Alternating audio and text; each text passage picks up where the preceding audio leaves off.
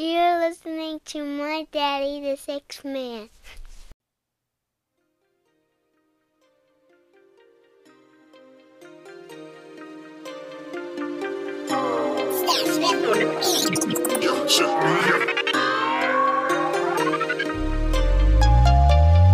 Better than yesterday, I gotta be better than yesterday. Don't matter if I'm playing six-man or star, I'm better than yesterday. I gotta be better than yesterday, I gotta be better than yesterday. Don't matter if I'm playing six-man or star, I'm better than yesterday. We gotta be better, do better. That's every minute, every second. Dropping juice, hope you collecting them. The voice of the people, we all gon' get heard. This real spill, never clear what I say. Always tuned in, never tuned out. Gotta stay woke and be a sleepwalker. Gotta stand up, got too many standouts. Stay ready like the sixth man of the year. We up now. We up now. Be better than yesterday, I gotta be better than yesterday. Don't matter if I'm playing six-man or star, I'm better than yesterday. Be better than yesterday, I gotta be better than yesterday. Don't matter if I'm playing six-man or star, I'm better than yesterday.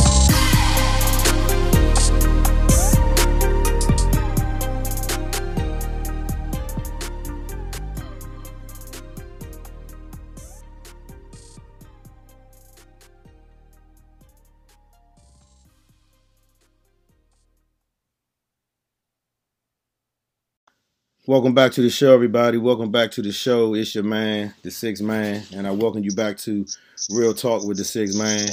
And again, it's always a pleasure, man, to come in contact with, those individuals that you had in your past, man. I mean, I run into a few people that I went to Dale State with, and I can honestly say that I know a lot of good people that I have bonded with at Dale State. I've had great encounters, I'm gonna call them encounters at Dale State, and it's always good to get some dialogue about some things that's going on. And I normally don't talk about sports and all that good stuff, but we're gonna talk about some sports stuff tonight. Later on, we're gonna talk about some sports stuff. I thought I heard an interesting conversation that I thought this gentleman would be well versed in, and when I asked him would he come on the show, he was like, bet, I actually got some stuff that I want to share. So I want to make sure I get him on here and we get a few things clear. So Black, what's going on, man?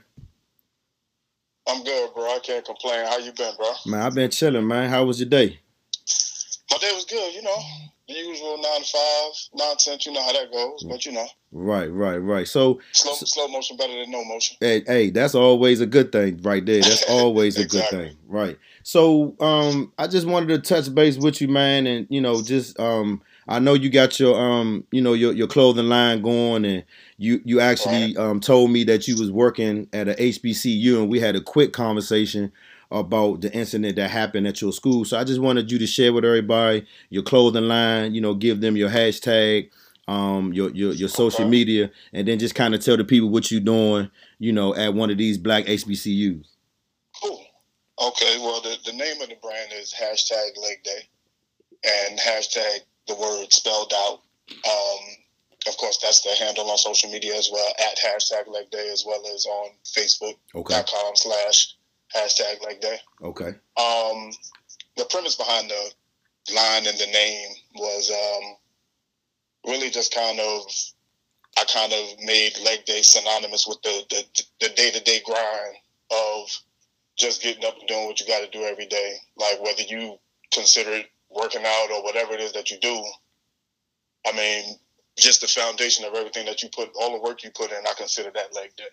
Okay. Because that's always your toughest day at the gym. So that was the premise behind the name. But it's really just a line of athletic gear, and just kind of trying to lean towards, as far as the statements that I put on shirts, kind of making them specific to the culture and just kind of empowering, the race as a whole, and not necessarily just our race, but just trying to uplift black people as a whole.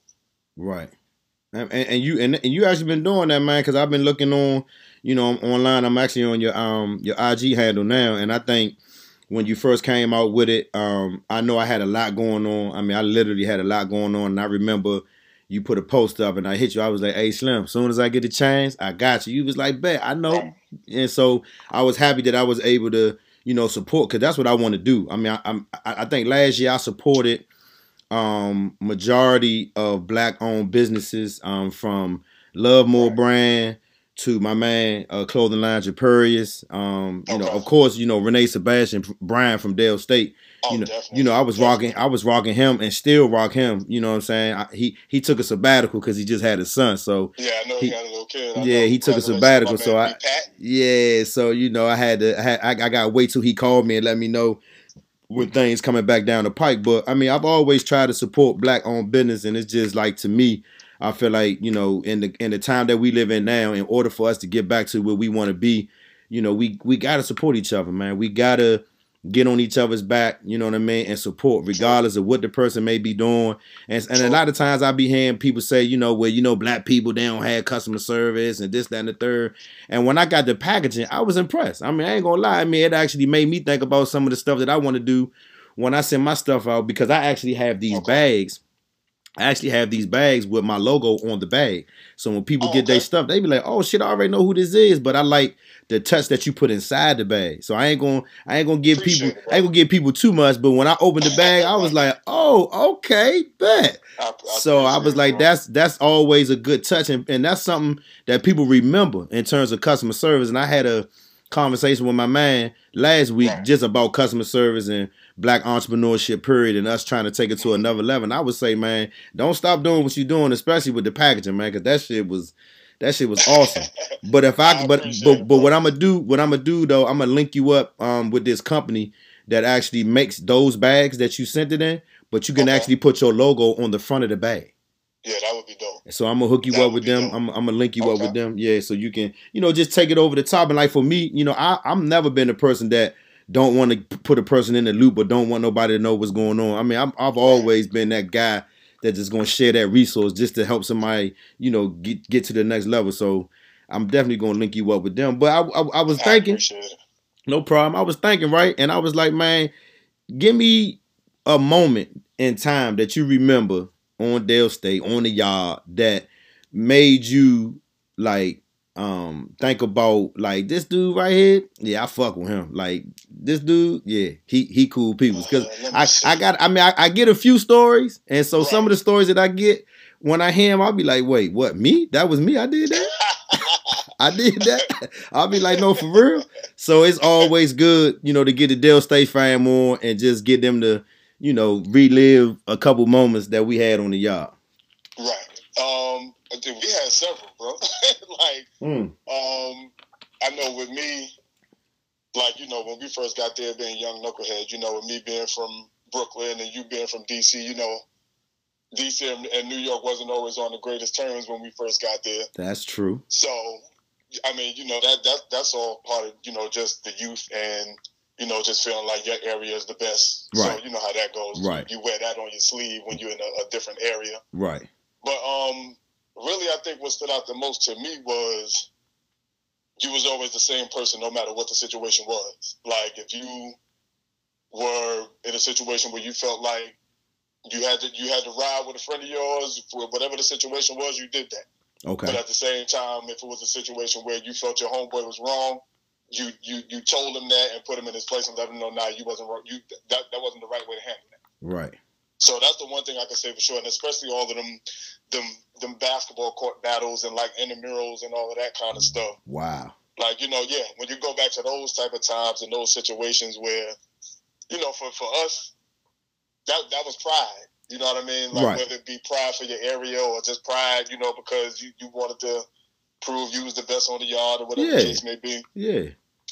Just those situations. And just being competitive.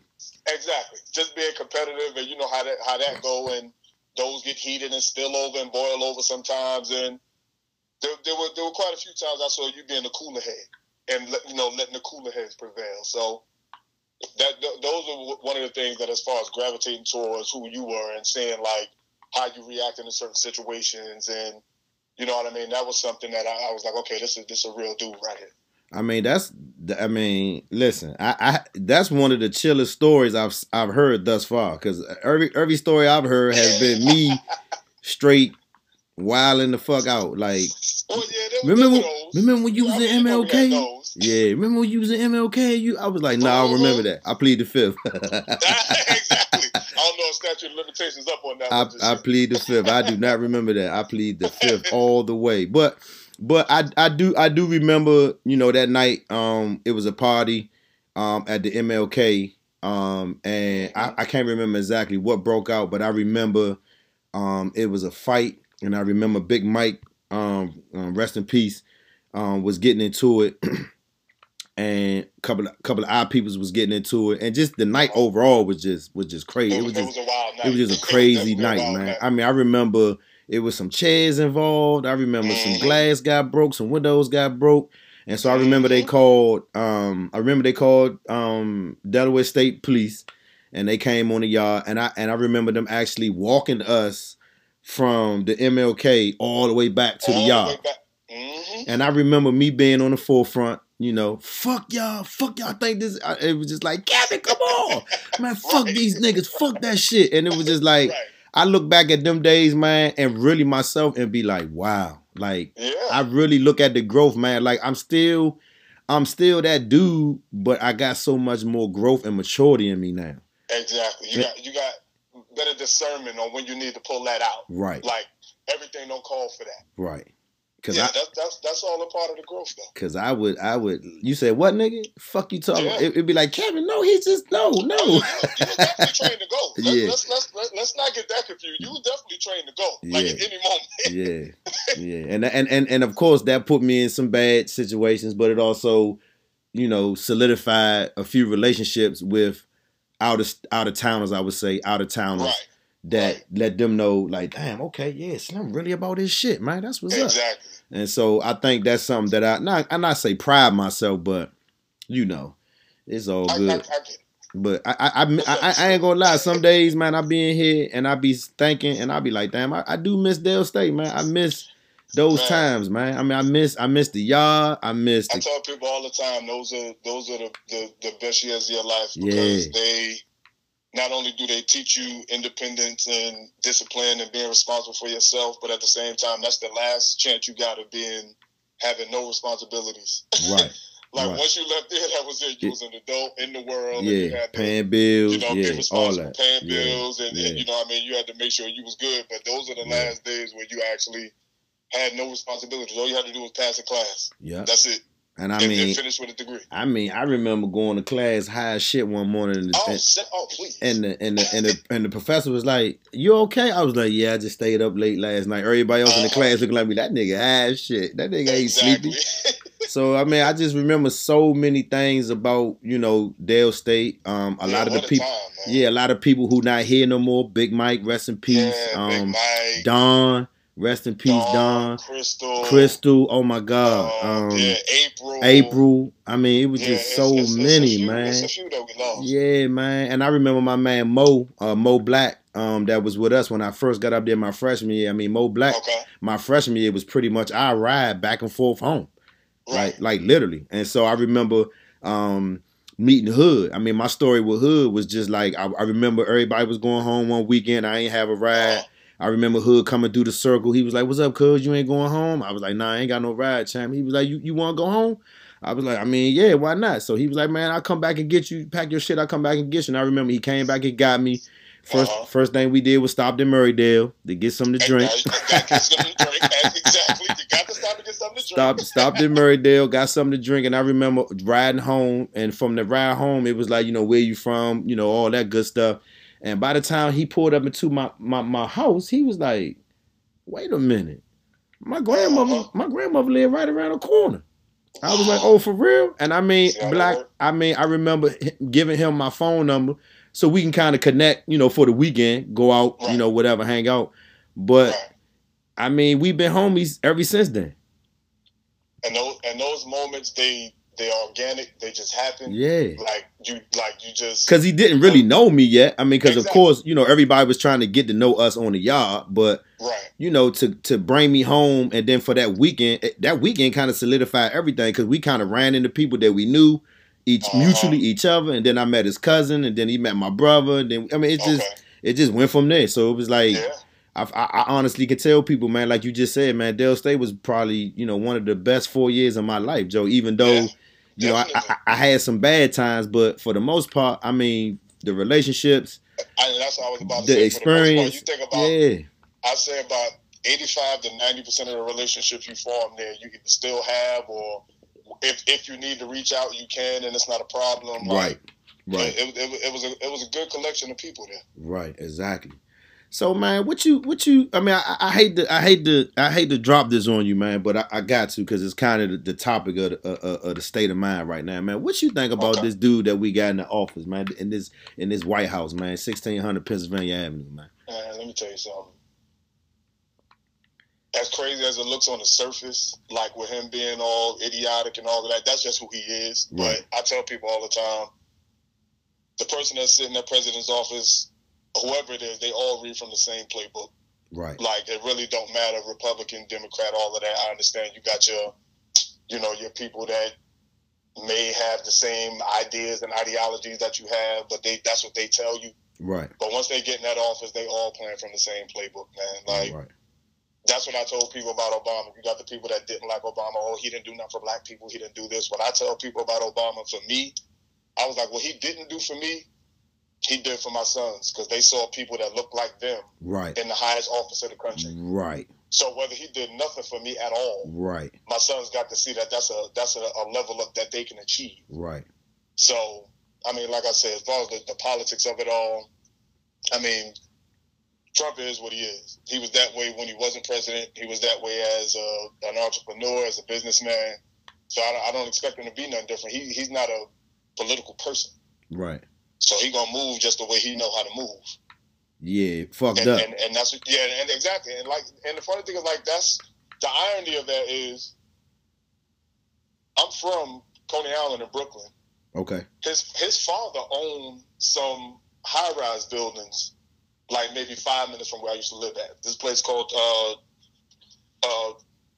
what's the name of the damn area? Now I remember not the high-rise, but I remember his father had some like wooden type apartment / houses, and they was made out of wood. And then in the wintertime it got cold, and the people was put in the electric heaters, and the shit started catching on fire, blowing up and shit.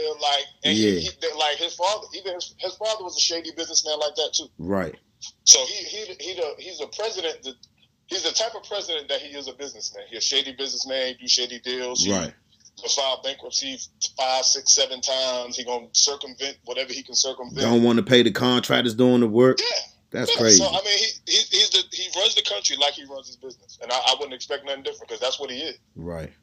And so I don't understand how this two-party system is going to evolve and work thus far. I mean, I see a lot of the Republicans kind of doubling back now, trying to revoke some of his powers, in relative to the amount of powers he has in terms of war.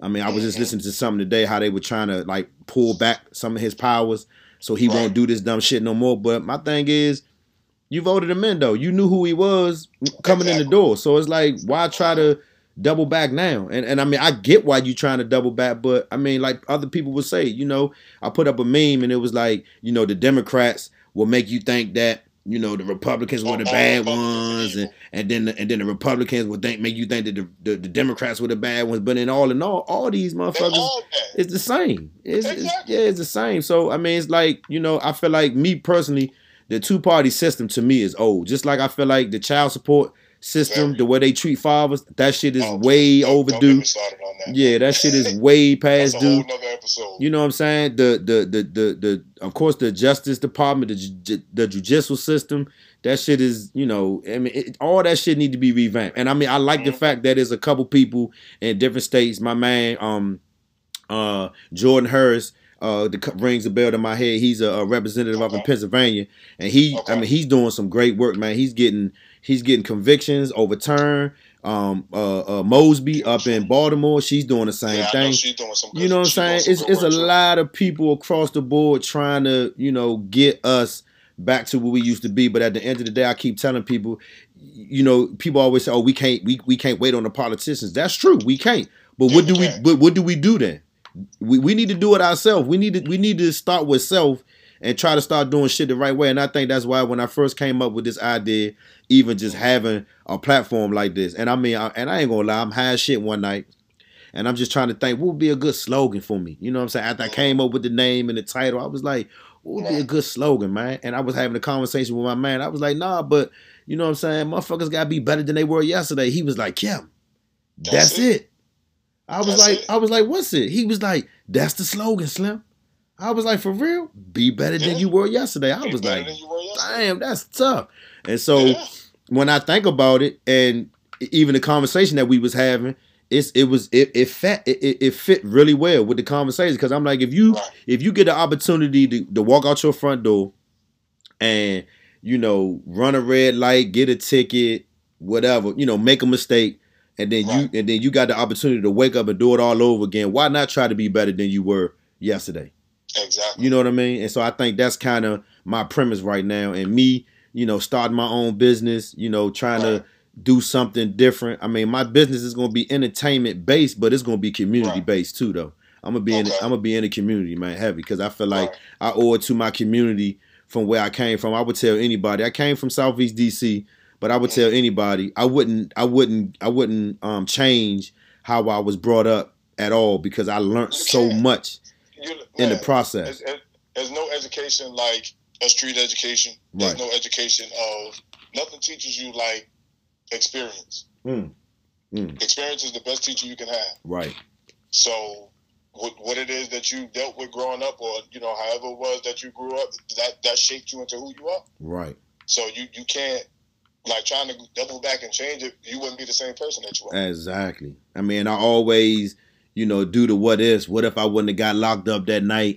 You know, I probably could have went to Maryland, because they was scouting me when I was playing football at Roosevelt at that time. You know, it's just so many different things that I think about. I was like, damn, man, this is crazy, man. But you know, that's neither here or there. And I was having another conversation with a homie today, just basically telling him, you know, selling drugs was the premise of what we doing right now. It set up us having a mindset and an attitude of business. I mean, regardless of what people like to say about drugs, you know, and selling them, said, but at the end of the day, that's entrepreneurship. That's entrepreneurship. That's you handling your business. Yeah, like it or not, that's entrepreneurship. And I was like, now in 2020, I was like selling drugs. I said, man, niggas don't sell drugs no more, Slim. Niggas selling houses. Basically. Niggas selling clothes. Niggas don't come to me talking about you trying to sell some drugs. Niggas, sell me a house. Right. Sell me a nice outfit or a hat, or you know, sell me something that you made. Like don't nobody sell drugs, because selling drugs ain't cool no more. Drugs is free now. Basically, you know what I'm saying? Like that shit. You don't even get in trouble for drugs no more. Yeah, come on, man. Drugs is free now, man. That shit ain't about nothing, man. I mean, in DC, you can have up to 3 plants in your house. Like, come on, Joe. Like that shit ain't where it's at. And I'm trying to get these youngins at some point my own way, you know, just getting them to understand that, you know, yes, I'm not going to ever tell you not to sell drugs. I don't know how that's going to sound, but I'm not going to ever tell you not to sell drugs, because I would be a hypocrite to tell you that, right? But at the end of the day, when I was doing it, times were very different. Times were very, very, very different. And I mean, even with you know, the killings, like I hear people always talking about the murder rate, and I'm like, yeah, I mean, right now in DC, well, last year, 2019, the murder rate, I think it ended somewhere like 165, something like that, right? And everybody like, oh my God, the murder rate. I was like, Joe, in the late 80s, early 90s, the murder rate was like 400. DC was the murder capital. That shit was like 400. I mean, niggas was going to funerals every other day. Fuck every other weekend. Every other day, a motherfucker was getting dropped. You know what I'm saying? And, you know, and I don't say that to, you know, kind of, you know, make it, what's the word I'm looking for? You know, you ain't trying to glorify. Yeah, not trying to glorify, but that's just what it. I mean, like, so when these youngers talk about, you know, hammers and shooting people, you don't even know how to shoot. You got a gun that got 60 shells in it, and you didn't hit nothing. Nothing. You hit you hitting windows, you hitting people's cars. The nigga still running down the alley. He ain't got a scratch on him. Ain't got a scratch on him. But you hitting little girls, you hitting old people. Like, come on, man. Have nothing to do come with on, man. Shit is. I mean, and I did tell a younger one day. I said, man, I think that y'all should get picked up, because the police know who the fuck y'all are.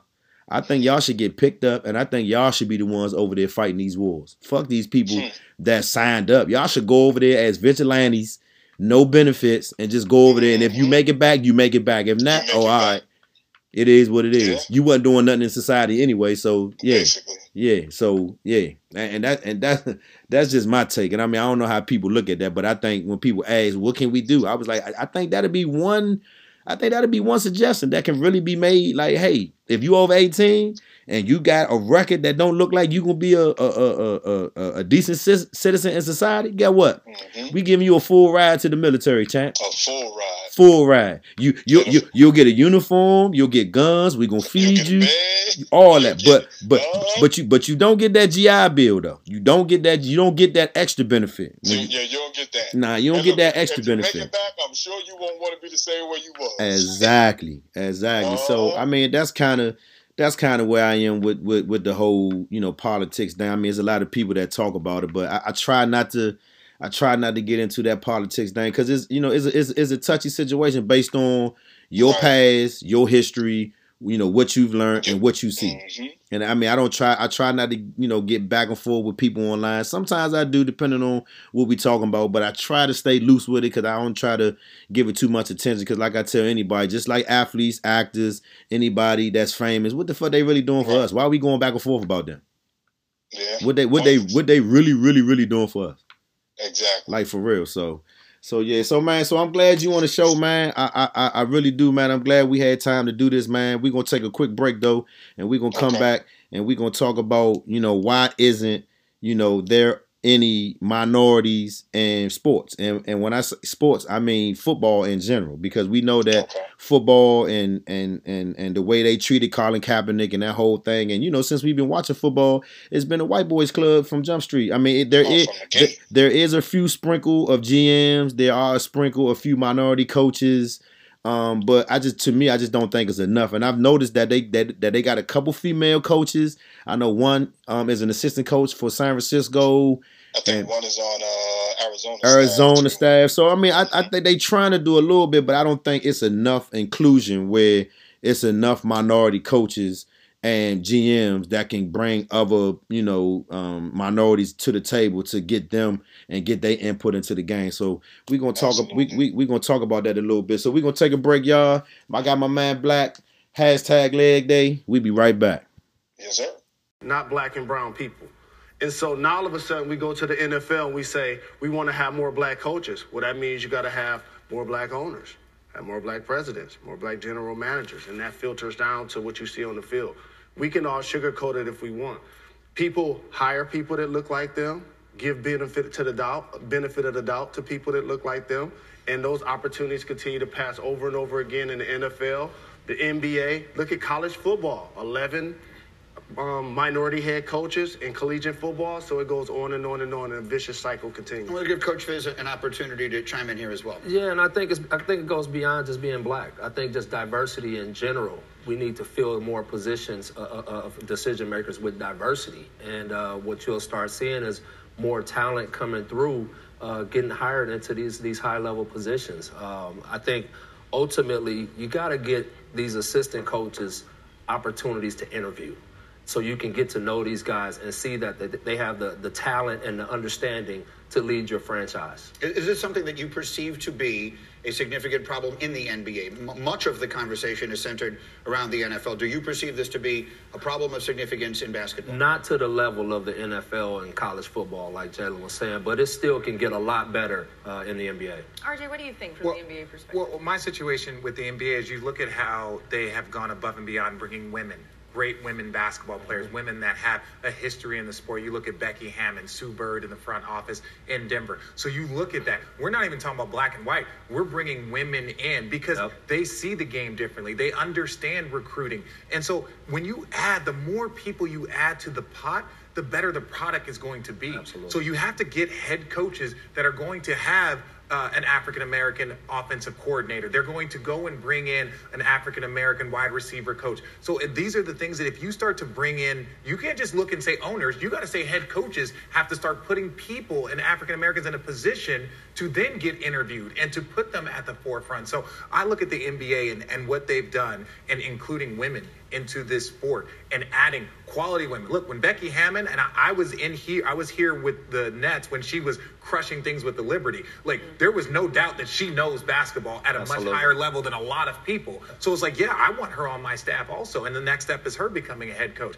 So soon it won't be about whether are there black head coaches, like where's the female head coach in the NBA. So I think inclusion and diversity is not just black and white, it's also female. There are a couple female coaches or women coaches in football also, and I think the point that you guys made that's most important is that it's not diversity for the sake of diversity, it's that the outcome is better. When you bring in diverse opinions, you'll have better outcomes, and I think that's important to understand.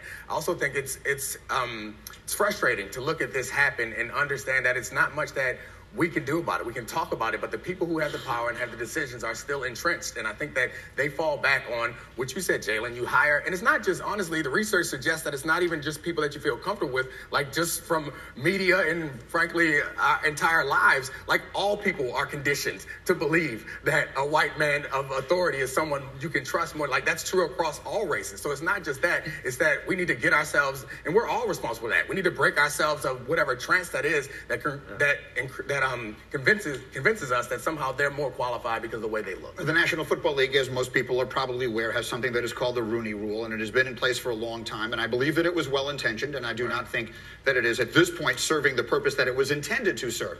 And so what I would like to try and do in the moment that we have here is try and offer some constructive idea if we can. Jalen, if I said to you, we're going to put together a committee to try and address this problem, and I'd like you to chair that committee, what's the first thing you think we would do? Positions of power. I want to continue to stress that. Just look at Ozzie Newsome, for example. One of the best general manager in the history of football. 5 quarterbacks went in the first round last year. I was not surprised when he grabbed Lamar Jackson.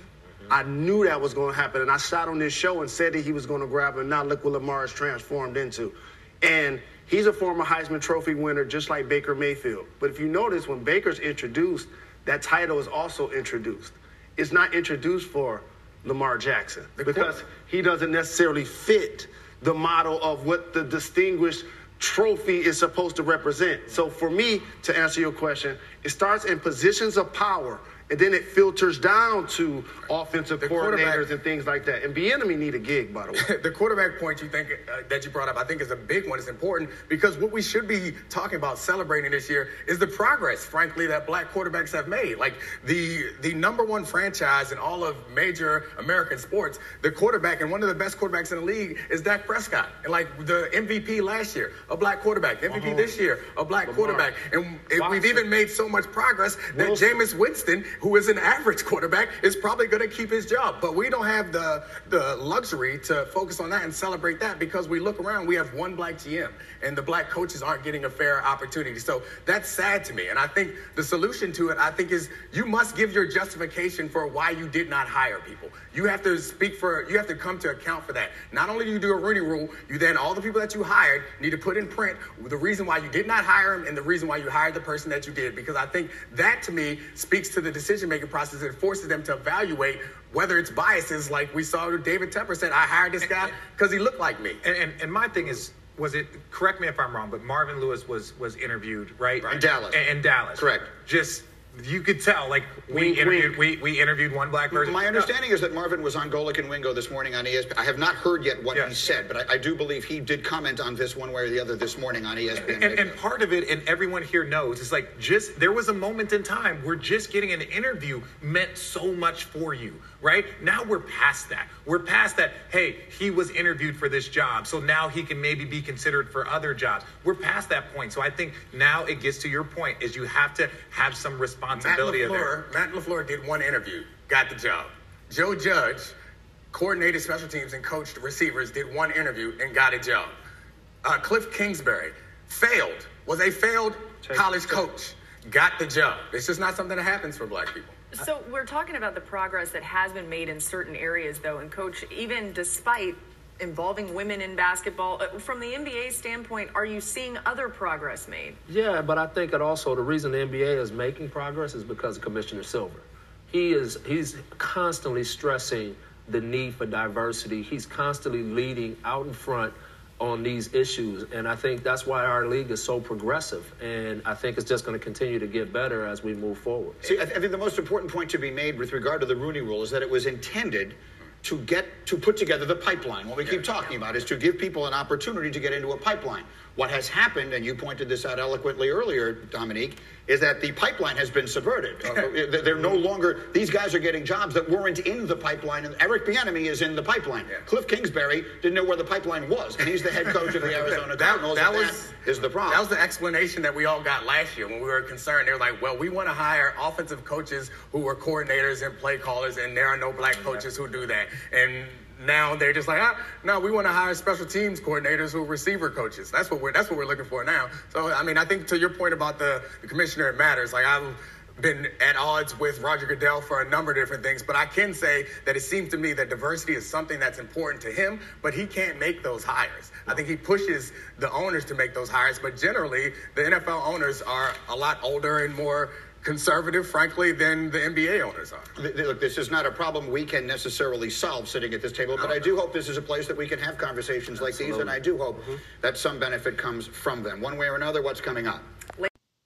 So we back, y'all. I just wanted to give y'all a taste of, what we was going to be talking about as we come back in the second half. And it's definitely, a conversation. I mean, the skit that I let y'all hear was courtesy of ESPN the other morning.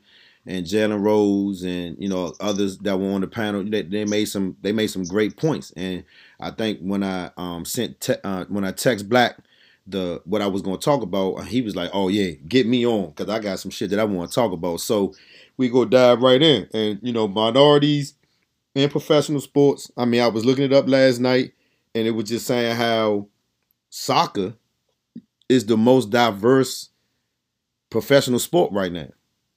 It's soccer. Sounds about right. You know what I mean? Like they got a little bit of everything. But as you start looking at the NHL, you start looking at, baseball. We got some sprinkles in baseball. But then when we look at, basketball and football, it's like, wait a minute. Basketball, football, we talking about 65, and I'm just trying to be loose with it. We talking about 65 to 70% of both leagues are predominantly what? Of athletes. African American. Right? But when we look at upper management, coaches, it's like, what are we doing? Right. What's really going on? So what you think about this? That's a multi-layered question. It is. As far as the reasoning for it. Right. But like I said in the clip, a lot of it starts with the fact that we have no black owners. Mm-hmm. You got a league made up of 32 teams, and you got 2 teams that even have a minority in place in ownership. Right. Not even black people. Right. You got Jacksonville, where you got Shahid Khan, who's, I believe he's of Indian descent or Pakistani descent or something like that. Yeah. And you got Buffalo Bills, who have a Asian woman that's a part of their ownership team. Mm-hmm. But even if you just look at that, and you look at the Rooney Rule, to me is a joke. It's really pacification, if you ask me.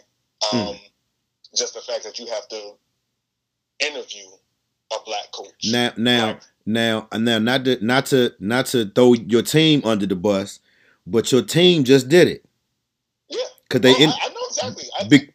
Because they interviewed Marvin Lewis. Yep. And then we're going to sign Mark McCarthy. Skip right over. Yeah, like, come on, man. We interviewed him. And that's why I said the rule is a joke. Come on. That's why I said the rule is a joke, because basically to fulfill the requirement of meeting the Rooney Rule, all you have to do is interview a black candidate. And which is There's several out there. Yeah, that's all you got to do is interview one. Yeah, that's really. But then when you look at the fact that outside of upper management and there not being any minority owners, you have no. I think Miami Dolphins. I think they have a minority GM, but even the minority coaches, even if you want to go to that level, like minority coaches, even when they do get jobs, they're on such a short leash, right? That one bad season, you could be out the door. Right. Like you look at Steve Wilkes just losing his job in Arizona. He got 1 year. Ain't done. But done. Done. You look at Jim Caldwell when he was in Detroit. He got about 2 or 3 years. Done. Yeah. But you get Cliff Kingsbury in there now, right behind Steve Wilkes. They probably won. I think he won maybe 3 more games. he got an extension. He's gonna be there for another few years. And was his? I mean, his college team was all right. All right. Like they were all right. And all right meaning 500, maybe 7 wins. Yeah. That's all right. Yeah. Like where they do that at? Right. And like it all goes back to the fact that we're on such a short leash that it's almost like, as much as I hate to put it in these terms, they feel like we're good enough for entertainment, but not enough to lead nobody. Ooh, say it again. And like that's what I mean. Like it's almost like because the owners are majority white, they feel like we're good enough for entertainment, but not good enough to lead. Wow. So when you look at these coaches and even if you look at outside of Tony Dungy, who got like a fair shake, he did. Marvin Lewis got a fair shake. And I think between the two, I think they naturally respected them because they really ran their teams and their organizations the right way. Exactly. I mean, even though Marvin Lewis had a couple years with Cincinnati when Ocho Cinco and all them was there, you know, they had a little run, but as that decline came, his fair shot, though. Yeah, that's true. That's true. Because he was actually 0-7 in the playoffs, so that means you had at least 7 years where you made the playoffs, lost your first game, right, and you were there long enough to at least get a chance to get it right and or show that you can do it. Right. But you look at these people like Sean McVay, 30 years old, head coach. This is second year. Eric Bieniemy been running that Kansas City offense for the last 3 years. Mm-hmm. All he keep getting his interviews. Mm-hmm. You trying to tell me he can't run a team? Right. Chris Rashad had the Legion of Boom for a 4-year window where teams were scared to throw the ball. You trying to tell me he can't run a team? That is a true statement. You know what I mean? So it's really a mindset of until we get, and it's not necessarily about owners being racist. It's more so about they feel comfortable with their own leading their teams. Now you know some people. Some people will say racism though. You know we like to throw that card in real fast. Oh, they racist. I wouldn't say racism. I wouldn't say that. I would just say that they like being at the top. They feel more comfortable with someone like them leading their team. Like because when you think about it, you gotta understand these are billionaires we talk about. Yeah. So yeah, these are billionaires that at the end of the day, not only does their franchises have to make money, but in order for their franchises to make money, they want to win. They need to win. If in their mind they feel like the best person that's going to give me a chance to win is this white coach from here, this white GM from here, and if you think about it, there's not too many new GMs coming in the league. All of these GMs are getting passed around from team to team. He used to be a GM for this team. Now he's a GM for this team. So it's not even like we get an opportunity to go from a head coach to a GM to an owner. Like that's not a club that they want to allow us in. So do you think any of the social factors, like the social injustices, I mean, just, you know, Colin Kaepernick, you know, to kind of highlight what he did, do you think that plays a role in them not wanting to hire black professionals in sports, like GMs, coaches, and things of that nature? Honestly, I think it's more a product of what their perception is of black people. Okay. And you can take that back as far as how for the longest time they didn't think black quarterbacks were smart enough to run an offense. Oh wow! And they did talk about a couple quarterbacks and who's been the MVPs of the league the last 3 years. Exactly. Black quarterbacks. And if you want to go real far with it, who's gonna be the MVP this year? Yeah. Lamar Jackson. Black what quarterback. They trying to do when they drafted him? Oh, you want to play running back? You want to play wide receiver? Right. Like it seems like we're getting to the point where teams are a little more comfortable with having a black quarterback and knowing that we're capable of doing it as far as from processing their information and athletically they know we can do that. Right. Like we're getting to a place where they feel more comfortable with that. But for the most part, they wanted the 6'5", quote unquote, boy next door, white boy with a rocket arm, and they felt like he was the best option to run their team. Because when you think about it, like I'll take you a step further. Even if you think about when Cam went number one. Okay. Your quarterback is the face of your team, face of your franchise. I remember when Cam got drafted number one, the first thing his owner asked him was, do you have any tattoos? Wow. Okay, if you don't, let's keep it that way. Wow. You know what I mean? Because like they feel like when you go out there on this field and what you do off the field, you represent me. They're not thinking about the team at that point. Wow. Then I think about this is the best athlete that's going to lead my team, and he's a grown adult that can live his own life outside of here. Wow. They're thinking whatever you do on or off the clock is a reflection of me. So that was one of the first questions he asked Cam Newton. So I was, you know, as you were talking, I was kind of looking up some stuff, and it says at the start of the 2014 season, NFL surveys revealed that the league was approximately 68% African American, 28% white, and then 4%, you know, Asian Pacific, Latino, you know, all Asian, right. That's crazy. That's the league. That's the league. So can you imagine if we was like, you know what? Fuck this shit. We're gonna go start our own league. And that's why I said to play off of that, I'll say this.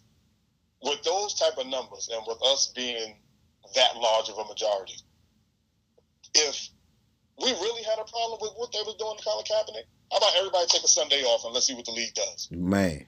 And how about every black player take a Sunday off and see what they do? Joker's not gonna do that because they feel like they losing out on their money.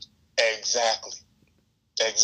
So again, you got people that are willing to say, "Oh, well, they doing him wrong. They doing this." I feel like, you know, he didn't get a fair shake. But to prove a point and or to keep yourself out of that line of fire, you won't join in with him. Wow. You know what I mean? Like, that's crazy. People will say whatever, but you ain't ready to jump out there on the front line with him. Right. So I mean, and I'm gonna really blow your mind with this one. This is what really, I think for the most part, I don't want to relegate it to just black people. Well, I will relegate it to just black people. I think for a lot of what it is that we do or what it is that we want to do, a lot of times we're so worried about inclusion as opposed to stepping out on our own and doing our own thing. Right. Like we're so worried about what's going right now, what's the hot thing right now that we feel like we can't step out on our own and do something. Right. So when you have a situation like that where we felt like there was blackballing Colin Kaepernick or whatever the case may be, how about, and of course this ties into, you know, the black community as a whole, where we would have to kind of, you know, pony up all our funds as a collective. Right. And like to try to create our own league to mimic something like that. And it may not even mimic it. Now you know there's been a few people that had a couple $, and got, and just recently, I'm gonna just say it, just recently, Puffy was trying to go get the Carolina Panthers, and they gave it to this white boy. Now you mean to tell me Puffy couldn't team up with a few other people like Oprah and, you know, whoever, and get a team? And I'm gonna tell you, not only they don't have the money. Come on. I'm gonna tell you what the problem was with that. Where he went wrong with that, and I was all for it. I was gung-ho about it. Where he went wrong with that was I think he made an Instagram post about it. He did. That was the problem. He would have been much better off working behind the scenes with some other minority owner, and or even if you want to have, you know, somebody else join your team and just be like you be like a silent partner. Right. You would have been better off going about it that way, making this whoever this team you putting together to purchase this team. If you let a white person be the face of that, because they are going to be comfortable with letting another white person into their club. Right. Like if you think like the NFL ain't nothing but a good old boys club. Like you think about these owners meetings, and like when it comes down to it, everything that gets passed in the league office, that shit got to go through approval of 32 owners. Right.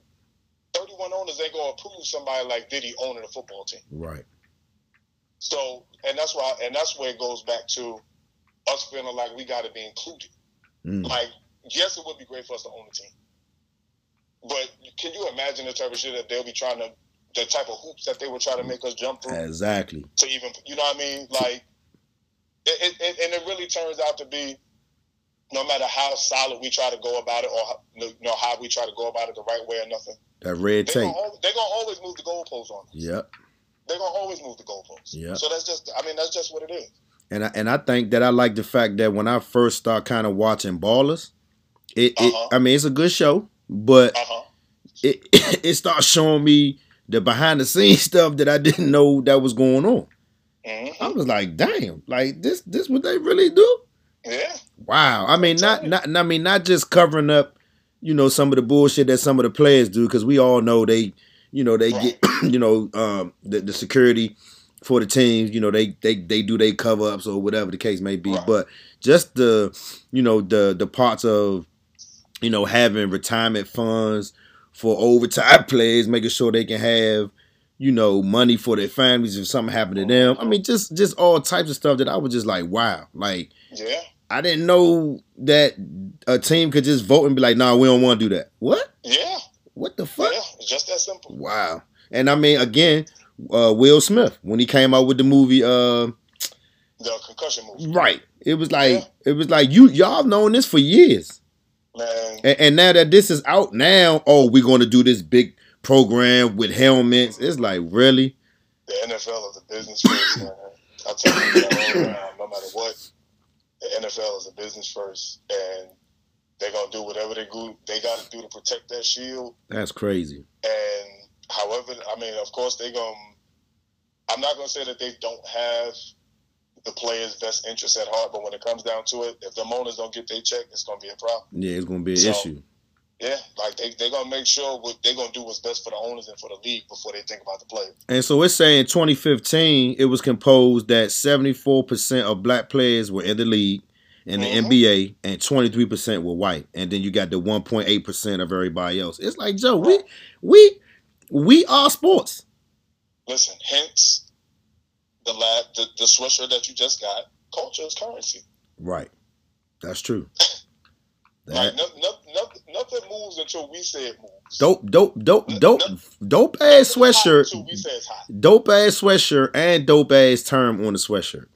Nothing is hot. Shout out to my man Bonsu Thompson at Bonsu Dreams. He's the one that came up with the slogan. But I like once I heard it in his interview, it resonated with me. Like, right. And that's another Dell State alumni that came out of that mix. But right. Like it resonated with me. Like nothing moves the needle like us. Yes. Like not only as far as us being consumers, but like until we say something's hot, it don't fly. Right. Right. It just doesn't fly. Right.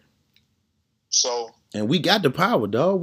I just feel like we have the power. We have the economic power. Why isn't that we haven't pushed that envelope yet? I can tell you two reasons why. One, and what's probably the most important thing is, we feel like it's not enough for everybody. We feel like it's only enough for us. Like if we do it collectively and put somebody else on, that's taken from us, as if it's not enough for everybody. Nigga, it's money out here for everybody. Yes, it is, brother. Like Nike, Adidas, Reebok, and all of them been thriving for decades. Wait a minute. All selling the same product. Wait a minute. Did you just see that Michael Vick just got another contract with Nike? He did. Psh. Wow. Really? Yes, $2 million. Wow. Get your money back, cuz. Believe it or not. Get your money back, Slim. Believe it or not, he deserved that. Yeah, absolutely. Absolutely. I don't give a fuck about all these people talking about he did it. Listen, that man did his time. And that's it. He gave back. I mean, he did shit that he didn't even have to do. He came back. Exactly. He did shit he didn't even have man, to do. Come on, man. Then you still, I mean, just because he black, he can't be forgiven. Come on, man. Stop it. Right. Stop it, man. Stop that. But y'all want us to not talk about Harvey Weinstein. He's forgiven. Come on, man. That's another story. It is, but since you brought him walking in the courtroom with that walker, I don't care about that. You know the game. I don't care about that. How that go. I don't care about that. I would have took the walker from him. Man, give me this damn walker. Stand your ass up and walk in this courtroom. Exactly. Ain't damn thing wrong. Hell wrong with you. Nothing at all. Fuck out of here. And then is Oprah gonna do a documentary about him? You know what? Of course not. You know what? You know what? We going left. Yeah, you're right. We going left. And I was going to go there with you too. You're right. We going left. But they even talk about it in college. You know how we are the dominant power in college, but when you look on the sideline and you look at the coaches, there are not enough black coaches. Let me tell you something. You want to go to the college level? Okay. Best receiver in NFL history. Who you say? Best receiver? Best wide receiver in NFL history. Best wide receiver in NFL history. And you mean since I've been living. Right. That you've seen with your own 2 eyes. I would probably say Jerry Rice. What school he went to? He went to one of them small. He went to HBCU. Black school. Yeah. Walter Payton, one of the best running backs in the league. You know what school he went to? Jackson State. Jackson State. Wow. I say that to say we got to stop worrying about going to these big Alabama, schools. Yeah. Going to Clemson. Going to Texas. I talked about this. All to sit behind another 5-star recruit and wait our turn when we can go. We could be balling. Dell State and be balling. To Howard. Yep. We can go to FAMU and put up the same numbers and be balling. What we got to understand is, if you good, they gonna find you. Yeah, flat out. You could be playing on Mars. If you good, hey, listen. The NFL is gonna find you. Hey, listen. Let's just give my man Terrence Hood a shout out right now, man, because I know when I was at Dale State and I met Slim, and we met him on the off season where he wasn't playing basketball, so we saw him in his rawest form, you know, drinking, chilling on the yard. But when it was basketball season, and we used to walk up in that gym and see Slim shoot, I was like, wait a minute. Funny true story about T Hood. T Hood and Barrington was two of the first people I met when I got on campus. Okay. Get to the gym, we hooping. Me and Barrington talking shit. You know, he from Brooklyn, I'm from Brooklyn. We in there talking shit. Right. T Hood ain't saying too much, but he gunning motherfuckers down. You hear me? Silent assassin. Listen, ain't saying too much of nothing. Right. Ain't doing too much extra dribbling, all that extra shit. Just getting it in there. He in there gunning motherfuckers down. I'm already hip. I'm like, who is this fuck is this?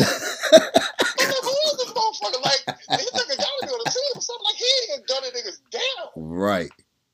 After the game, later on that afternoon, see him and Barrington outside on campus.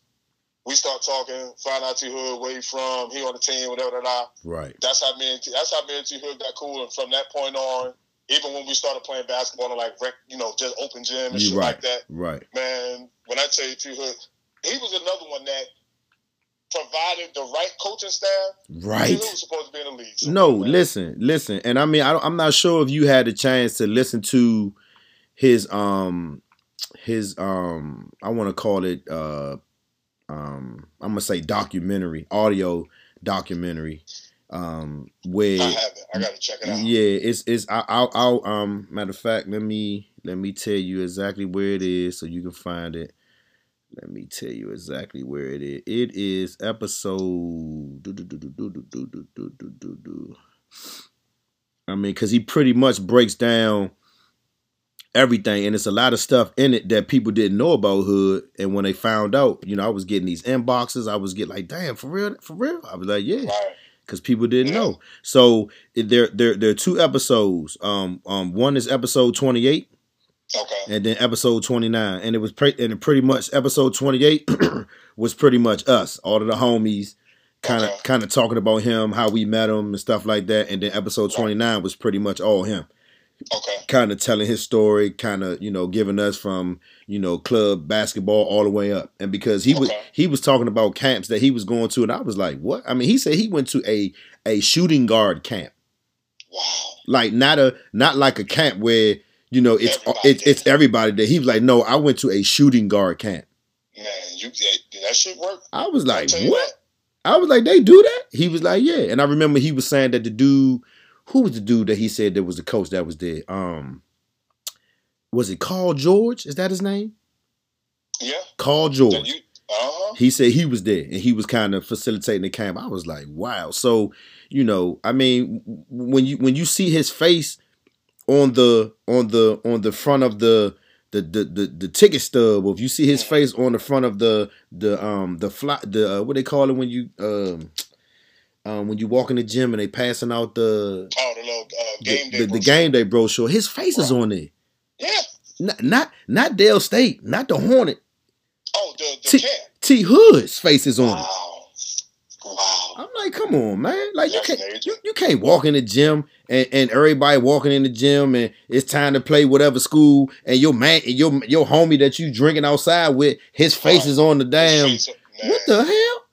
Man, I'm trying to tell you.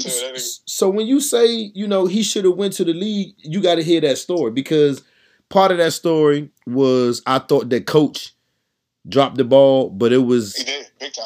But it was more. It wasn't all him though, and so that's why I say you hear the story, it's gonna make you even madder. Yeah, man. Because at the end of the day, let me tell you this though. At the end of the day, Dale State dropped the ball on T Hood. Big time. Yeah, like a motherfucker. Because T Hood was supposed to be in the league with Wally Zerbiak. Let me tell you something. Me and Brian Butler have this conversation at least once a year. That T Hood was supposed to be in the league somewhere. Hell yeah. Like, hell you know, yeah. when I tell you, it was the fluidity and the effortlessness, the way he scored. Yeah. And when I tell you, this man was gunning people down from 27, 28 feet like it was nothing. Like it was nothing. Man. Shit. Yeah, he was supposed to be somewhere. I mean, shit, when he went to UCLA. Coaching definitely dropped the ball. I was there. I witnessed it. When he went to UCLA, when he went to Arizona State. When he went to Arizona, and we got murdered in Arizona State. Let me tell you something. We went to Arizona. As a matter of fact, that whole road trip, we got killed. Right. That whole road trip, we got killed by Arizona State. We lost by 51 to TCU. Right. We got killed that whole trip. Right. But yeah, T Hood was out there doing nothing. Matter of fact, T Hood did battle with Deion Glover when he was at Georgia Tech. Okay. I think he mentioned that because I think I got a clip with him at Georgia Tech. Yeah, he did battle with Deion Glover when he was at Georgia Tech. I remember that. Man, like, T Hood was out there killing people, and there was no reason why, like, coach shouldn't have recognized after about 4 or 5 games. We were supposed to feature T Hood. The offense was supposed to revolve around T Hood. Right. That's simple math. I don't see how the coach missed that. Yeah. But, It really did upset me. It really did. But I mean, when it comes back to, you know, knowing athletes like that, and then knowing athletes like Brian, because I interviewed with Brian, because I kind of interviewed him in regards into the Fair Play to Play Act. Okay. And I spoke to him, and he gave me some of his history and how he got started. And it's just like, you got these athletes out here that, you know, like, you don't even want to pay them. You know what I mean? Like, I mean, I was in school with y'all, so I know y'all ate oodles and noodles and got mad when the cafeteria was closed and we had to walk across the street and all we had was Wendy's and Denny.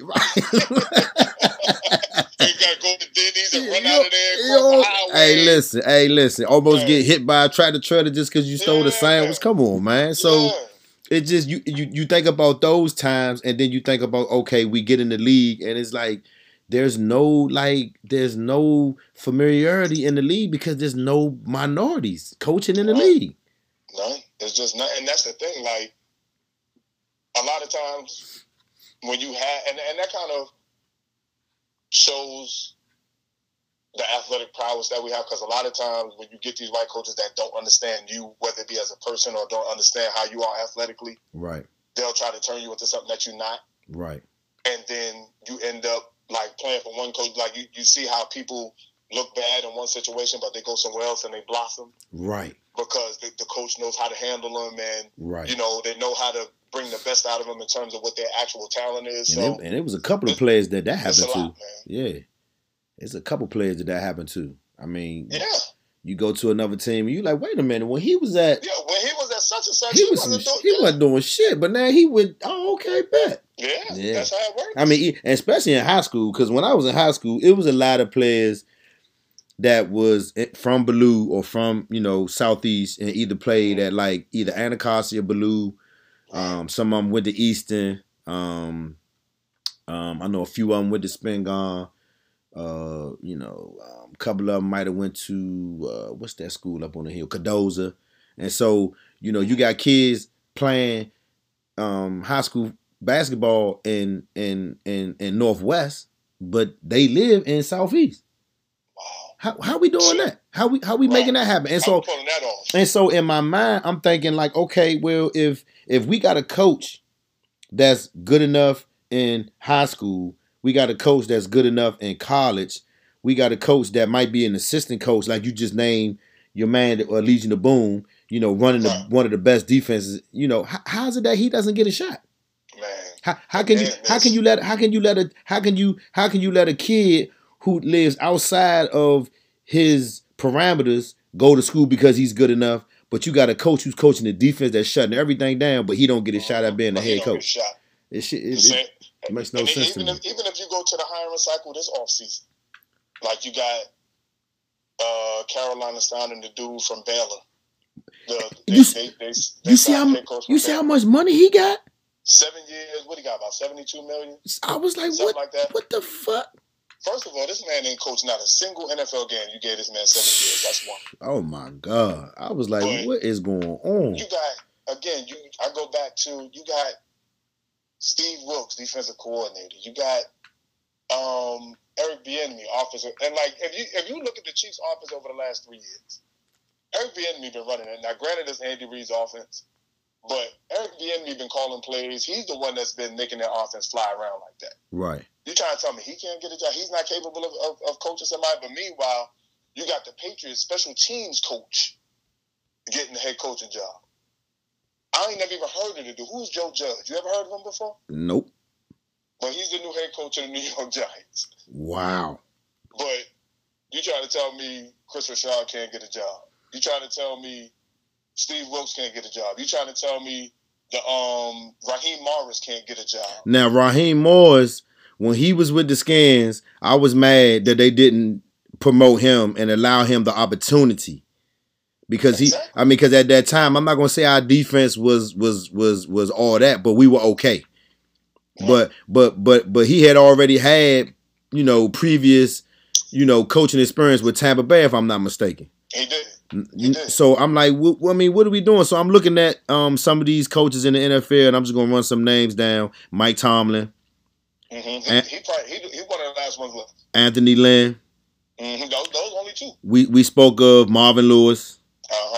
Todd Bowles. Mm-hmm. Hugh Jackson. Mm-hmm. Eric Bieniemy. Kansas City. Tony Dungy. Tony Dungy. We talked about him. Dennis Green. Herm Edwards. That's it. You know what I mean? And we talking about active on this list that I just named. We talking about active is only one. It's only Tomlin and Lynn. Two. Well, the enemy's on there, but he's a coordinator. But he's a coordinator, right. But we talking about active head coaches out of the head coaches. You got two out of 32. Right. So it's like what really and we 68% athletes in the league. Come on. So just look at it this way. Look at it this way. 68% of the league in terms of personnel, in terms of players, right? Yeah. But you got 2 out of 32 that's head coaches, so that's like maybe 6%, a little over 6%.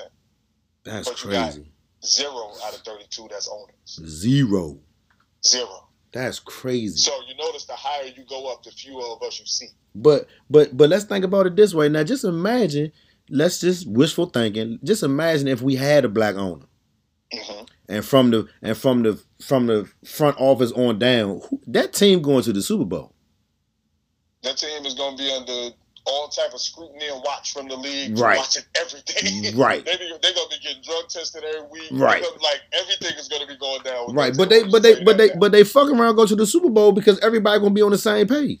Everybody's going to be on the same page. Everybody going to be on the same page. For some reason, the coach is going to be, when you get, it's almost going to be like, you know how Obama had to be squeaky clean while he was in office? Right. That's what an all-black NFL team will look like. You got to be squeaky clean. Like, you can't have nothing wrong. Hey, I'm talking about when you leave practice, get in that truck right there, they're going to take you straight home. Go home. Yeah. They're going to take you straight home. I don't need you stopping off nowhere. I don't need you doing none of that. Yeah. Oh, you need groceries? All right, we gonna get your groceries Uber to the house. Don't worry about it. Exactly. Yeah. Because when I tell you the type of scrutiny a team like that will be under. Yeah. Like. And that's sad. I mean, one thing about us, we find a way to thrive in any situation, no matter what it is. That's true. And that's the one thing about us. We've always been resilient people. That's facts. We always gonna find a way to win in a situation. So, I mean, if winning in the league for us is having 4 black quarterbacks in the playoffs right now, and it ended up being 2 black quarterbacks in the Super Bowl. Well, it can't be. If Russell Wilson go, it can't be. Yeah, Russell Wilson go, yeah. Right. So if winning for us in this league is having 2 black quarterbacks in the Super Bowl or having the top 5 quarterbacks in the league be black quarterbacks, and you know what I mean, we got to settle for the occasional head coach who's on a short leash who might get a 1 or 2 year deal, right? Whereas his white counterpart may get a 5 to 7 year deal off the rip, out the gate, off the rip.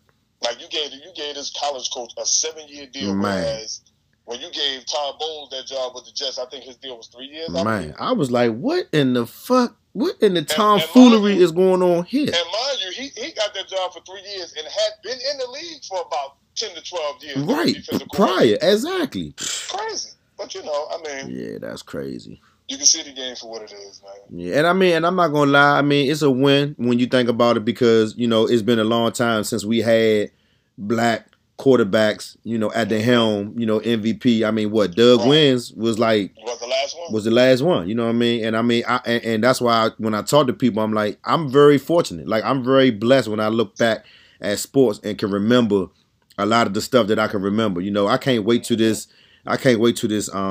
This Chicago Bulls documentary come out. I'm like, oh my God. Like I cannot I cannot wait. And it just makes me think about and it just makes me think about Jordan. Like why Jordan ain't, you know, got his hand more deeper into the NBA than he has it now. I mean, he's the owner. Yeah, but he's the majority owner too. Yeah, but I'm talking about like flat out.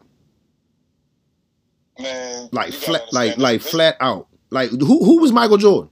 Who was that? You gotta understand, this is the same guy that when he was playing and people was talking about his sneakers, he talking about Republicans buy sneakers too. He ain't never been the social justice warrior. Hell no. You know what I mean? Like that's one thing I will definitely give LeBron. Oh man. LeBron has always been right on the front line when it comes to social issues, social justice, all of that. Mike ain't never been about that. Mike been about $1. I'm selling these sneakers. Y'all niggas do what y'all want to do. Yeah, that's facts. That's facts. So, and I ain't mad at him for that. If that's his attitude, I can't be mad at him for that. Like, everybody's not going to be that guy. Yeah, everybody not going to be that. You know that's what I mean? true. Everybody's not going to be on the front line. So, right.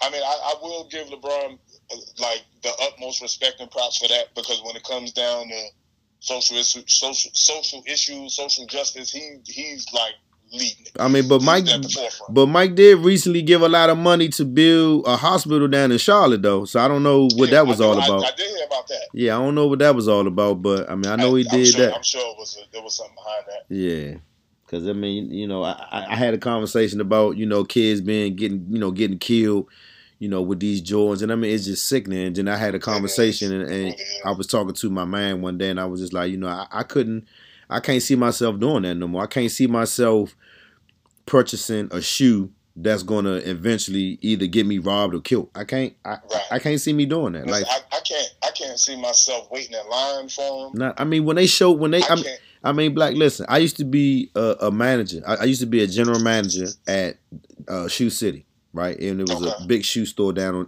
in our side on the East Coast. And I remember when we used to have the Jordan launches, I mean, I would have everybody in the store fully staffed 2 hours before we open. Wow. Just going through, this is what we're going to do. This is what we're going to do. This is how we're going to do it. I mean, we got all the Jordans behind the counter. We used to give out tickets to people so that when they come in line, you get one ticket. You can only get up to 2 shoes per ticket. Right. I mean, it was all types of shit that we had to go through with these shoes. But we literally had to man the door like 3 people at a time, 4 people at a time. You got people outside cussing us out, and by the time we ain't got no more shoes, now you got people mad at us. I'm like, listen, what you want us to do? And I was like, I got tired of selling them shoes. I ain't gonna lie, I got tired of dealing with the headache. I know. I got tired of that shit.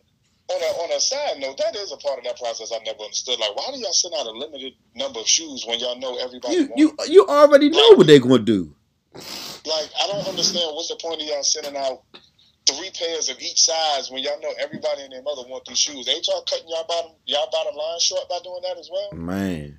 Y'all not making them rare. It's not like y'all selling 10 pair and that's it. And I'm making everybody mad because I'm the store manager and I'm walking around with the first pair. they're like, man, you gotta pay all nigga what you sell me yours. Oh man, that's funny. But yeah, I just thought that I just do think that the conversation I thought it was a decent conversation when I heard it, and I thought it was something worth talking about. I mean, I rarely talk about sports on this platform, but it just made me think about the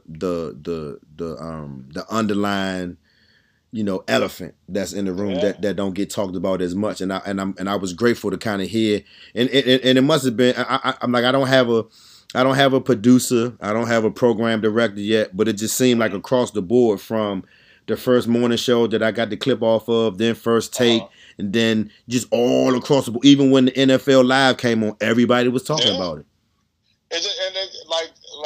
In a nutshell, it just seems so much like a microcosm of society. Yeah. That's just what it is. Like, you have, even in corporations, you got your upper management is typically older white males, and you may have, like, by chance, a black executive VP or something like that, but then all of your workers, they black. Right, exactly. That's typically how it works. It's just nothing but a much smaller representation. It's just a league.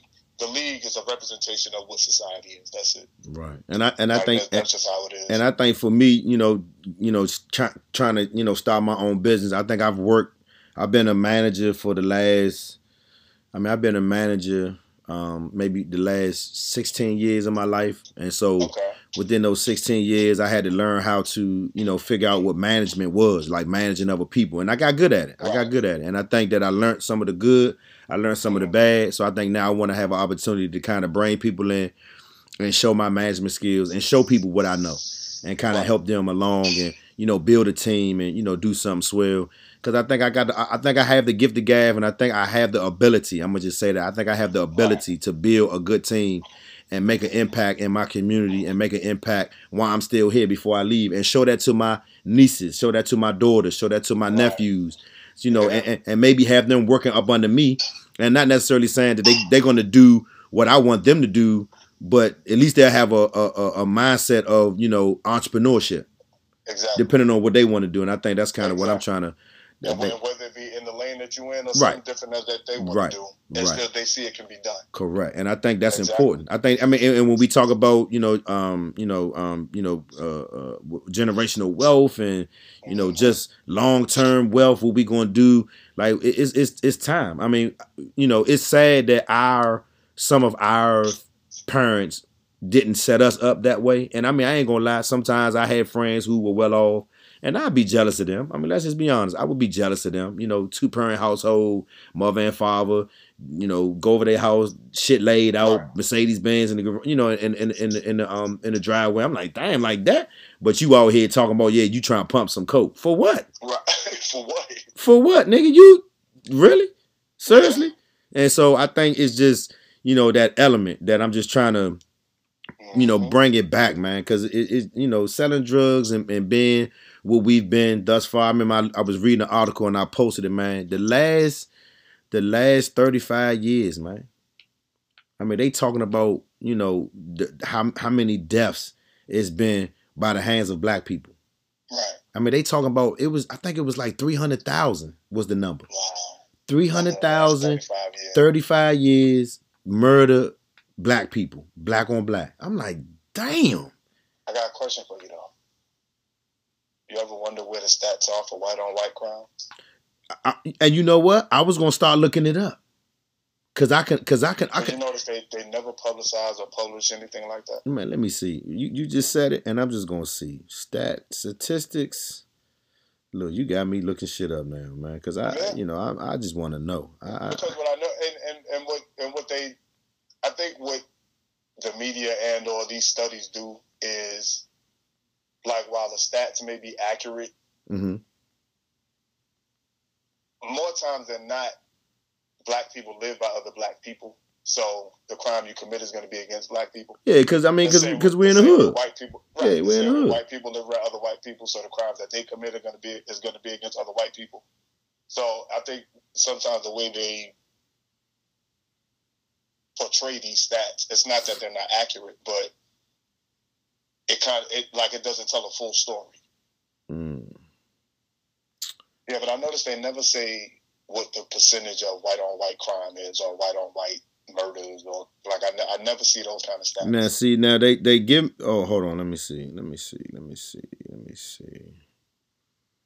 So this one isn't giving me detail, but it's basically talking about larceny, theft, burglary, aggravated assault. So no murders, huh? Right. I don't see any murders. So they never murder each other. because it says violent crime 2018, right. Property crime in 2018, and all of it is just, it says rape. Okay, I'm sorry, murder 1.3%. Okay. That's bullshit. That's bullshit. I'm not going for aggravated assault is 66.9%. Burglary is 23%. Come on, man. I'm not going for that. So you tell me 67% of them can beat each other up, but only 2% of them kill each other. Yeah, come on. I mean, I remember I was hearing something about the percentage on white men killing police officers. It was astonishing. I was like, wait, what? Oh yeah. I was that's like, what they do. What? Yeah, that's what they do. I was like, oh man. And they have they think nothing of it and have no remorse about it either. And you look at these videos and you see how they do us, but then you see these white boys running up on them talking about come on, and they get tased, but we get knocked off 20 times. I seen a video somebody posted of, I can't remember where they were, but it was one of these Midwest towns. I can't remember exactly where it was, but it was a video of a white dude walking down the street with an AR-15 strapped across his back. Police rolled right by him and didn't say a word. And I think now it's like they do these amendment audits where they go out in public and want to see if the local police are up on laws, saying that okay, I can carry my gun in public, and that's cool. Right. But like you just said, if it was a brother. And I've seen, but that was the other part of that video. A black dude did it, and got pressed out. And four cop cars. Oh yeah. Like the cop car was there, he stopped him, got out the car. What are you doing? Show me your hands. Yeah, Put the gun down. All that. The nigga radio for like three more cop cars showed up. It was like that was the premise of the video. Like two it's people, crazy. Same street, same gun. Nothing crazy. Different. Both of them was walking down the street eating ice cream. Crazy. The white dude, the cop just rolled by, said nothing to him. The black dude, he stopped, got out the car, put his gun on him, called 3 more cop cars. Yeah, it's crazy. Crazy, man. I don't get it, man. I mean, I don't get it. But what 2020 look for you, man? What 2020 look like? Man, 2020 is going to be a growth year. I'm just going to speak it into existence right now. Okay. 2020 is a growth year, not only for my business, but just, me personally, as just trying to branch out and step out and be committed to this entrepreneurship thing, and saying that if my mind is focused on doing it, I know I can do it. Right. And just stop, holding back and saying what might not happen as opposed to what might happen. Right. That's how I felt. That's how I felt filing my LLC the other day. Yeah. Never mind, like we be so quick to be worried about what could happen as opposed to the negative side of it. But right, like it also could be a flip side to that where great things can happen. So right, I'm a believer for great things to happen, but really just trying to build this brand, trying to extend this culture's currency as far as I can, just to let people know like what the premise behind it is, and really like your slogan said, to try to be a better man than I was last year, bro. Yeah, exactly. I think that's all it really is at this point. I mean, because we got kids now, we got families. I mean, if we married, if we in relationships, I mean, we got other stuff that we got to think about, man. For real. This is true.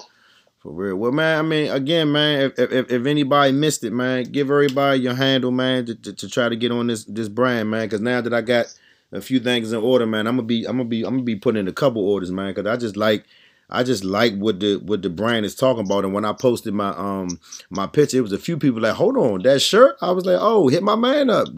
Yeah, I appreciate it. Hit my man up. It ain't mine. Hit my man up. So just let everybody know, where they can get the culture over currency, man. Yeah, you can definitely check us out at www.legday.com.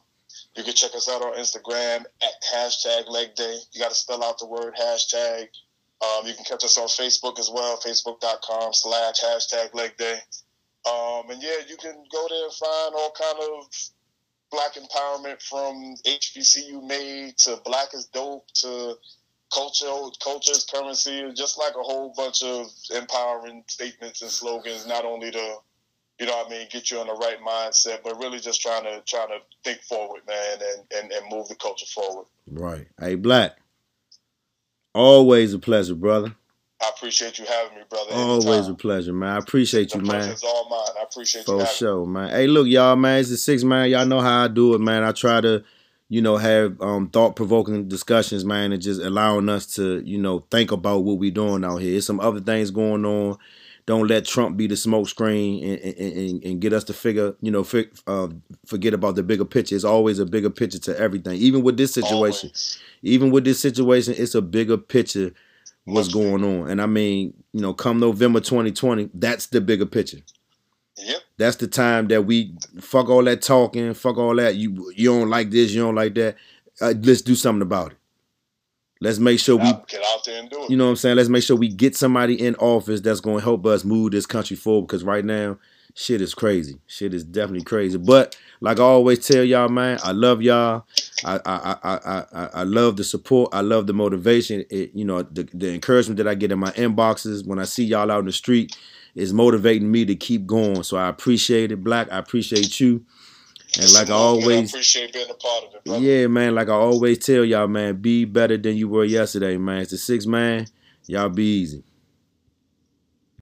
This is a journey. It's a process. And I know that you think that you know everything now. And out of the abundance of what you think, you speak. But sometimes if you would just hold your peace and realize that how you see it today may not be how you see it 5 years from now, and you will have damaged everybody with wrong information because you thought it was an experience, and it's a journey.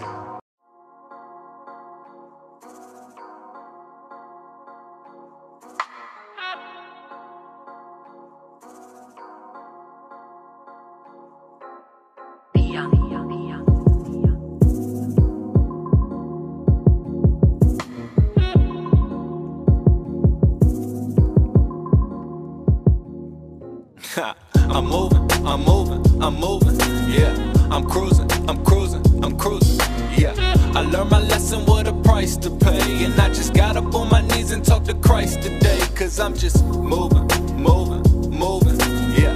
I'm cruising, yeah. I learned my lesson, what a price to pay. And I just got up on my knees and talked to Christ today. Lord, forgive me for my sins and no weapon shall prosper. Lead me away from all these damn imposters. Standing in the trial singing, I learned my lesson. The Lord showed me all the signs, but I ain't get the message. Thought I got the memo. You crossing me never crossed my mental. It took me by surprise, now this shit is monumental. But it's pushing me, yeah. And I just step into the booth and just start killing them dead. Cause I'm infatuated with proving what's mine, and I'm just captivated by these newest methods of mine. And it's just fuel to the flame of this aggression of mine. And just like fine wine, boy, we get better with time. Cause I'm just moving, yeah.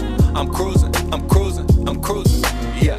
I learned my lesson, what a price to pay. And I just got up on my knees and talked to Christ today. Cause I'm just moving, Cause I be, I'm cruising, cause I be.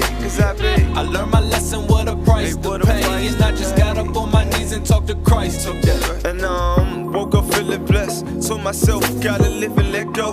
No regrets, forgiveness in my heart, never no stress. Mellow breeze, AOT, we the best, no Cali. On this road to riches for a minute, hey, mileage. Had some bustle on the way, guess who couldn't hold on. Sad to say, times got real, look who didn't stay true. Who you? This ain't no shade, just venting, no offense. Forgot to mention you was my brother from another. Nothing but love for you. Hope you shine. I've been told you nothing or no one gon' ever stop mine. Oh no, this my prime time grind. Hey, ooh. I'm moving, yeah. I'm cruising, yeah. I learned my lesson, what a price to pay. And I just got up on my knees and talked to Christ today. Cause I'm just moving, yeah. I'm cruising, yeah. I learned my lesson, what a price to Christ today.